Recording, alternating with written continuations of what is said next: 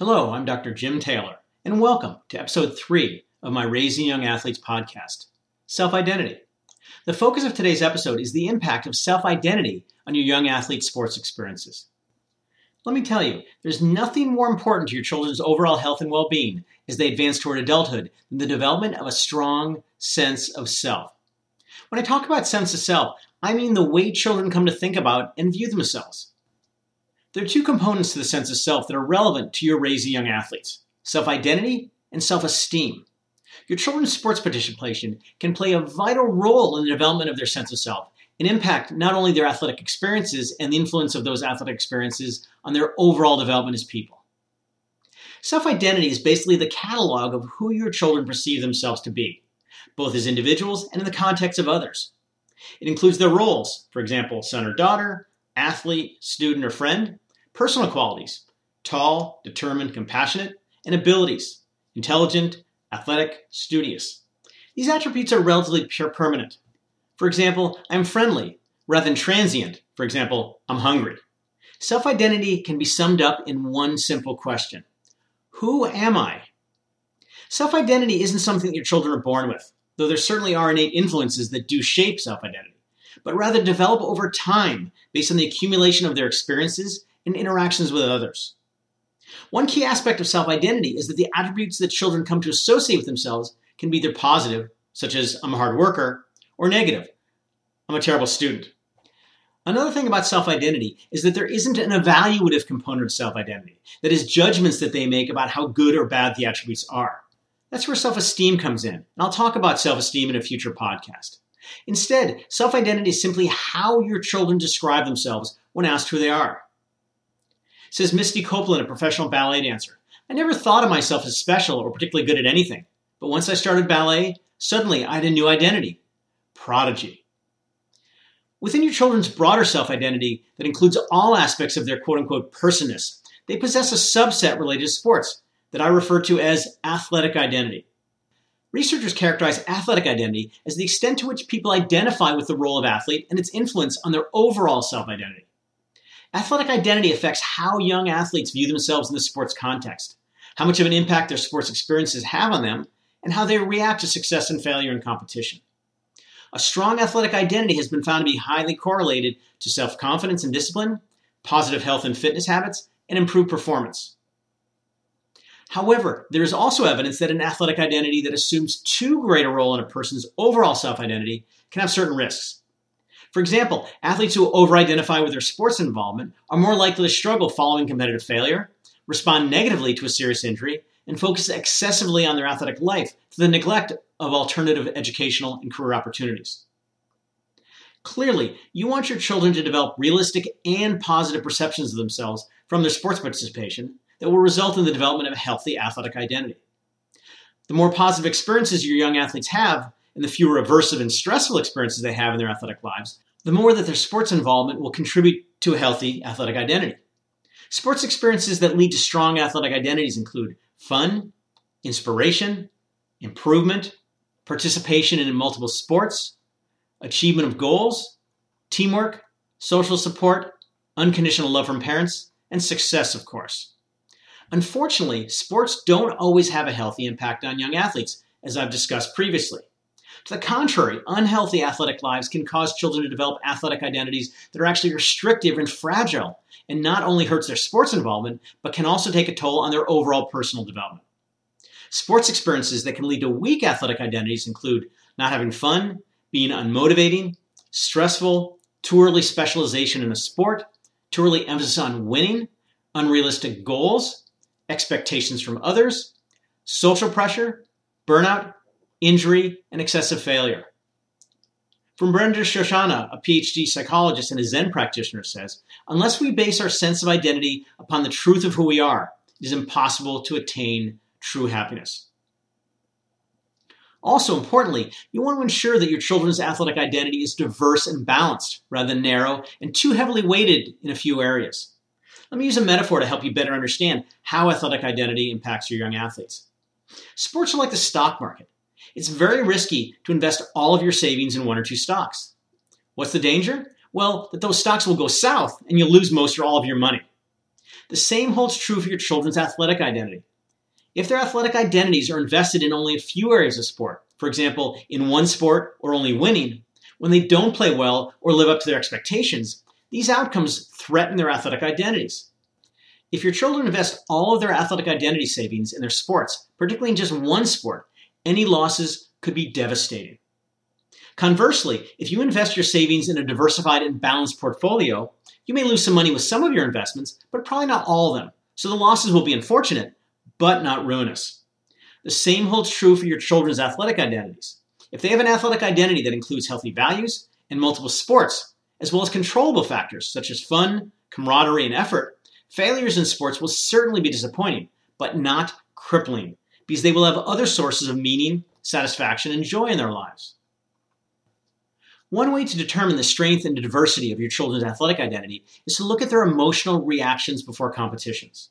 Are they really nervous or pretty calm? An athletic identity that is narrowly constructed will feel a considerable anxiety, because competitive failure will be viewed as a threat to its integrity. In contrast, an athletic identity that has a solid and diverse foundation will be sanguine, because the consequences of failure will in no way endanger its stability. From the tennis legend Chris Evert, I was very, very shy as a younger girl, just petrified of people. Tennis helped me give me an identity and made me feel like somebody. After competitive failure, how do your children react emotionally? Do they feel disappointed or devastated? Disappointment, though certainly not pleasant, is actually a very positive and healthy emotion and indicative of a healthy athletic identity. When your children feel disappointment, it says that they care about their sport and that it plays a reasonable role in their athletic identities. You know your children are experiencing disappointment when they initially feel sad and dejected, but recover pretty quickly and become more motivated than ever. Devastation, in contrast, reveals an athletic identity that is on shaky ground, because your children feel disappointment with a volume turned way up. They truly feel disconsolate and demoralized because their self-identity, who they are, has been threatened by the failure. Their reaction is to lose motivation and give up. From Zig Ziglar, an American author and motivational speaker, if you learn from defeat, you haven't lost. One of the most potentially harmful contributors to an unhealthy athletic identity is early specialization in one sport. The trend toward early specialization in a sport, as early as 7 or 8 years old, has been growing significantly in recent decades as stories of professional athletes, for example Tiger Woods and the Williams sisters of tennis fame, all of whom were seemingly raised from birth to be superstars, have created the belief that early specialization is necessary, and a youth sport culture in which parents not allowing their children to specialize was to doom them to a future of athletic failure and disappointment. The question of when to specialize torments every parent who wants to support their children's efforts as they pursue their own personal greatness in a sport. Unfortunately, there's no clear answer to this question, but there's some emerging research in the opinion of many experts that should help you in finding an answer that works best for your young athletes and your family. In 2016, a new initiative was established by more than 36 sports organizations, including the U.S. Olympic Committee, U.S. Tennis Association, Major League Baseball, the National Football League, the National Hockey League, and the NCAA, that argues against the current trend toward early specialization in one sport, as defined as an exclusive commitment to a year-round sport before the age of 12 years old. Research indicates that specialization too early results in increases in overuse injuries, burnout, and dropout rates, and surprisingly, a decrease in overall athletic development. Other research describes how multi-sport participation by children can lead to more well-rounded athletes, greater long-term success, and just as importantly, lifelong enjoyment and participation in sports. Additionally, experts argue that early specialization has emotional and family costs as well. An early focus on one sport and an emphasis on winning early can create fragile athletic identities, fear of failure, and lower self-esteem. Family dynamics can also suffer. For example, children who feel pressure to win can experience anger and resentment toward their parents. It can hurt the parent-child relationship. From Catherine Pulsifer, an author, in all aspects of our lives, balance is key. Doing one thing too much can cause upset. Like the old saying goes, everything in moderation is the secret. Now, I should point out that this discussion of the dangers of early specialization isn't relevant for every sport. For example, there are some sports, such as women's gymnastics, in which competitors peak before they're 20 years old, that do require early specialization. Also, sports that are highly technical, for example, tennis, golf, and baseball, do require the acquisition of skills early in athletes' lives. However, early skill development doesn't require early specialization. At this time, there's ample evidence and examples that athletes can begin endurance sports, such as running, cycling, and triathlon, as late as their early 20s and reach world-class status. As an example, USA Triathlon, the sport's governing body, instituted a post-collegiate development program a few years ago. In this program, they identified and trained recent college graduates who were strong swimmers and runners. The result, after just a few years, is that the top 2 women in the world came out of the program, including Gwen Jorgensen, the 2016 Olympic gold medalist in triathlon. Says Tony Dungy, 2-time Super Bowl winning coach, balance provides the chance for longevity. A question I ask myself often is whether times really have changed in the last few decades, such that an early and intensive start in the sport is now important to later success. Few athletes in any sport specialized at such a young age 20 or more years ago, yet they achieved remarkable levels of performance.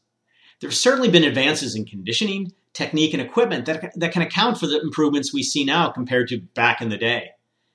But is it also due to athletes in the last 2 decades starting earlier and gaining greater mastery in comparison to previous generations?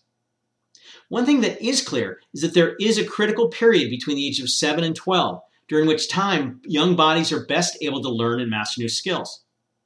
This fact raises the question of how much volume do young athletes need during that period to master the fundamentals that will allow them to reach a high level competitively and, at the same time, avoid injury and burnout. As far as I can tell, there isn't any definitive evidence of what that number is. For example, swings of a bat, club, or racket, kicks of a ball, or whatever metric is used in other sports.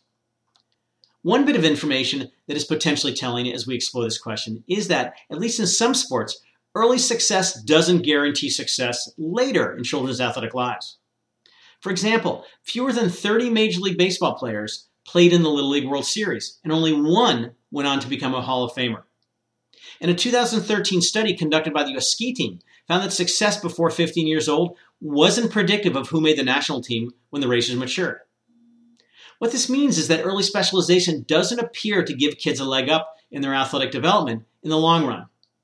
Additionally, a 2015 NCAA study of Division I athletes offered mixed answers to this question. For example, the majority of female gymnasts, men and women soccer players, and tennis players specialized in their sport by age 12. In contrast, the majority of football players, men and women lacrosse players, and men and women runners were multi-sport athletes.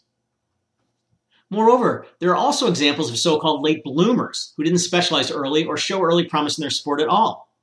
Tim Duncan, 5-time NBA champion basketball player, started out as a swimmer and only switched to basketball in high school. Alex Morgan, an Olympic soccer player, didn't play soccer until she was 13 years old. Clay Matthews, a Super Bowl champion and a 6-time NFL Pro Bowl selection, didn't earn a college scholarship until he was a junior. Roberta Vinci, a professional tennis player, became the oldest woman to reach the top 10 for the first time at age 33.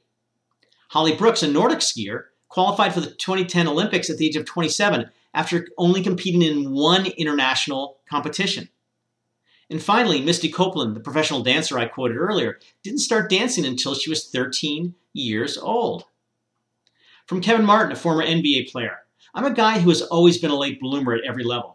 Who would have thought during my senior year of college that I would be where I am now? It's been a lot of hard work and never stopping.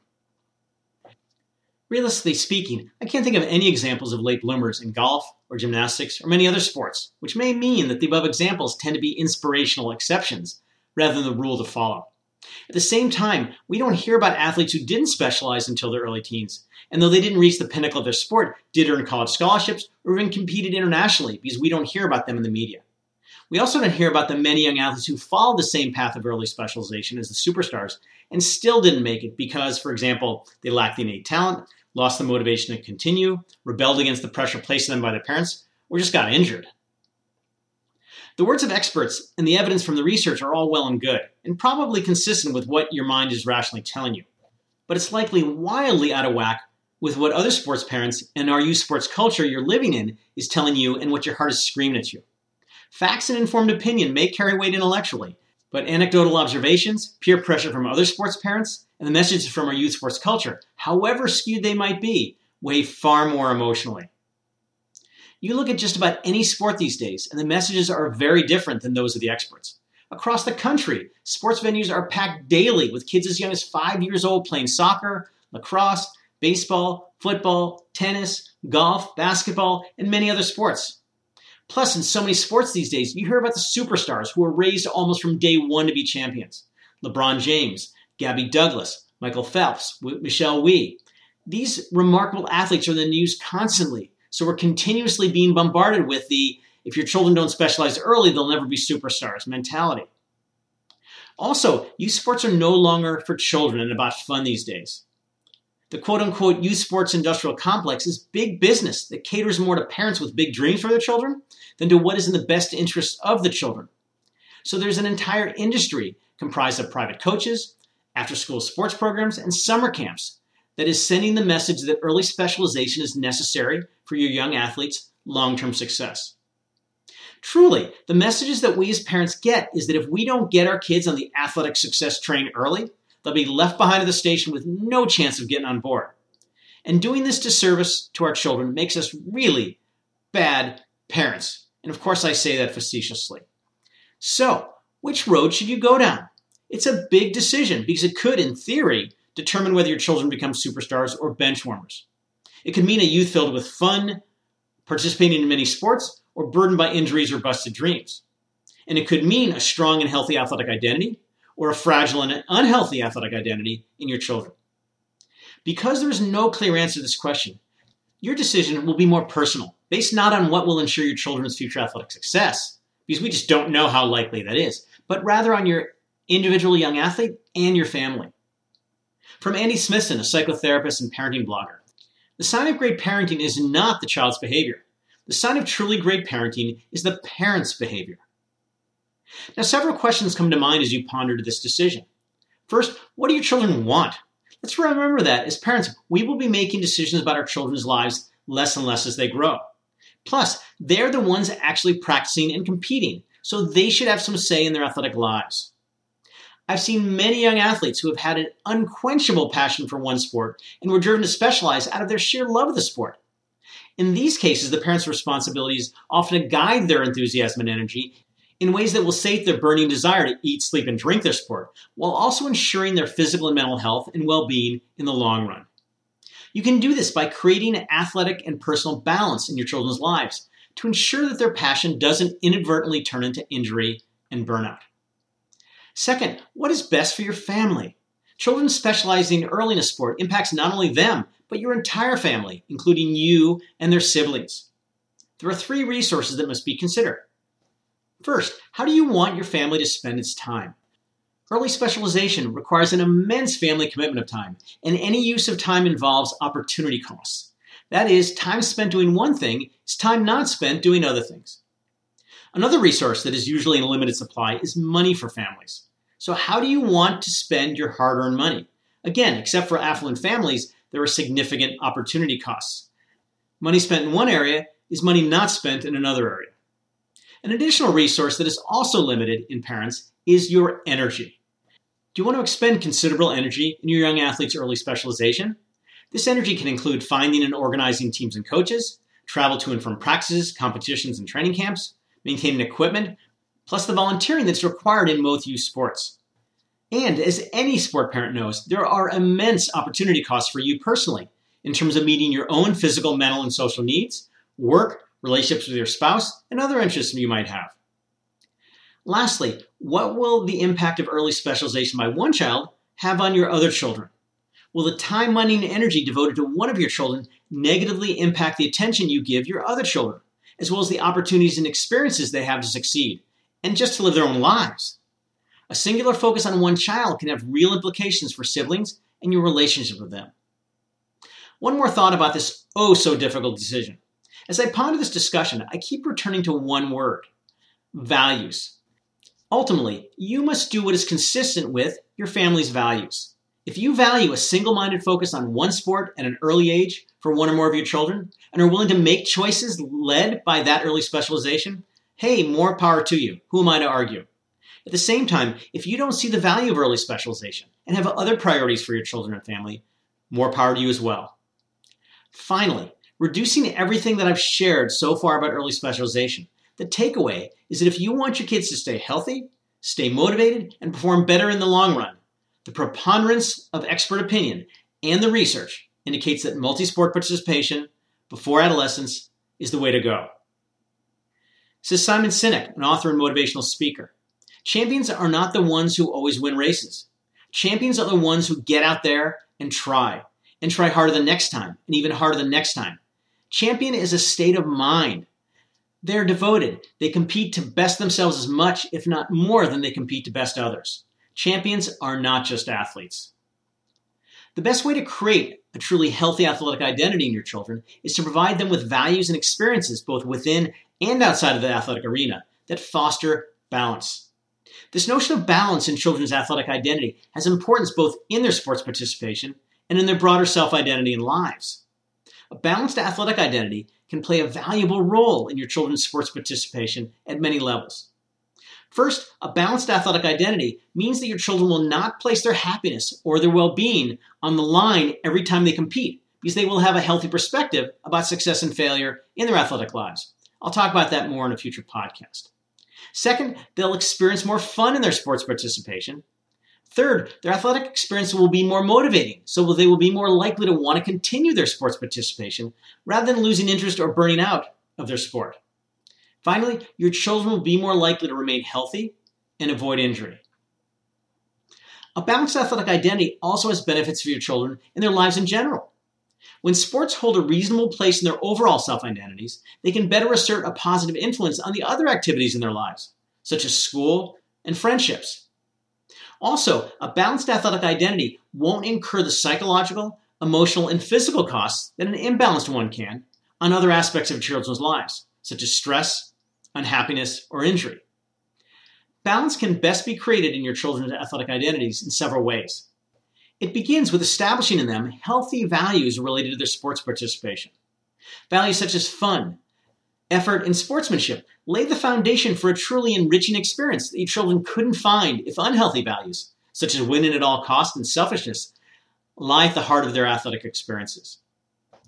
Involvement in multiple sports early in your children's athletic lives, rather than specialization, is also a powerful way to instill balance in their athletic lives.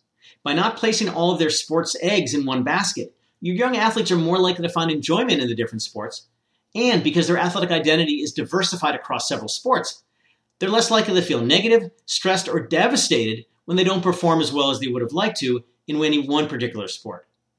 Playing more than one sport also creates variety and different types of rewarding experiences, both of which will foster prolonged motivation and engagement, thus mitigating burnout and boredom.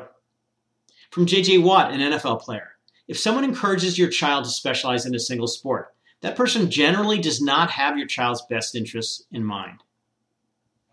Another key aspect of a balanced athletic identity involves helping your young athletes to set goals about and focus on things of which they have control. For example, their conditioning, their sport training, nutrition, sleep, and effort in competitions.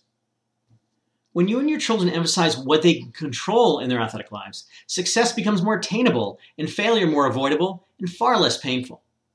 You can help your children prioritize aspects of their sport that are within their control by identifying those areas and sending supportive messages to them. Perhaps the most important way to instill in your children a balanced athletic identity is to take the focus off of results and winning in their sports experiences, particularly early in their athletic lives. As you'll see throughout my podcast, this message is an important and persistent one I send to you constantly. In de-emphasizing outcomes, I don't mean to diminish the importance in the long run. That's what sports are about for many kids as they climb the competitive ladder. At the same time, establishing an athletic identity in your children that takes the focus off of winning has immediate and long-term benefits.